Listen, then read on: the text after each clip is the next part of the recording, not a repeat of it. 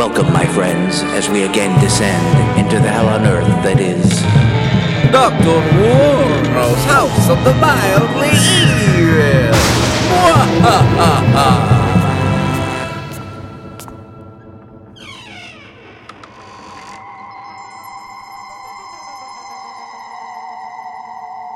Boo! Did I scare you, sneaking up behind you like that? No? Well, I meant to. I see you have happened upon another hidden treasure of my shop. But think, as you attempt to adjust your hair in this precious gilt-framed mirror, how strange it is that it offers no living reflection at all. Now, of course, a vampire would not see their own reflection, but I, at least, am no vampire. Are you? You have to tell me if you are. I mean, how fascinating would that be? My good friend, the Duchess of Amarcord, claims to have had a vampire for a lover once, but I think she was just confused from listening to all those Anne Rice audiobooks. So very racy. No, then, this mirror's obstinate lack of reflection must lie with a deeper cause. A cause, if I may, born out of hell!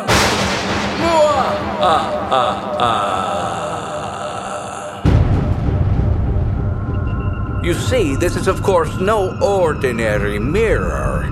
This is the famous demon glass, capable of summoning demons. They say Dr. Faustus himself owned this mirror. There's a magic summoning word and everything. Oh, don't worry, the demons stay quite securely trapped behind the glass. But you can talk to them, or lately just listen.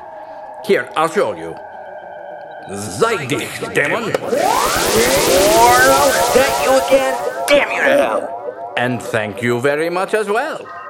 You see, my friend, the demon glass summons the closest demon, and usually, for the last few years at least, it has been this one.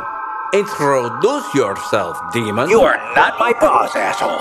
Hi there, random tiny human. You can call me Belazazzle, the Heart of the Storm. You may have heard of my lineage. Now free me, and I will make you rich. I will tell you how... Enough of that. Every time, no one is setting you free. If you're so powerful, why don't you free yourself? Look, you little jerk, you of all people should not question my power. I will roast you to the bones. Now you, nice person, do me a favor and go get Valdini's infernal rain machine. We're going to have some fun. Nein, there will be no rain inside Dr. Warno's today. Remember, my friend, Valdini's infernal rain machine controls the weather, but only indoors. The mold damage from indoor rain would be terrible. I'm afraid we can't allow that, Belazazzle. Warno, you are the stupidest person alive. How long have you had the demon glass? 30 years. And how long have you had the rain machine? 17 years. And when did I show up in the mirror? 17 years ago. Get it? Do you understand why it's infernal? Enough of this trickery. Versteck dich, demon. No! I'm sorry, my friend. For some reason, that demon is obsessed with making rain. If you were to take the demon glass home, I'm sure you'd summon a much less annoying demon, probably just looking for a blood sacrifice or something. But you're not into that, are you? No? Just checking. Again. Well, feel free to browse, but remember, there is often more to the world than what meets the eye at Dr. Warno's House of the Mildly Evil.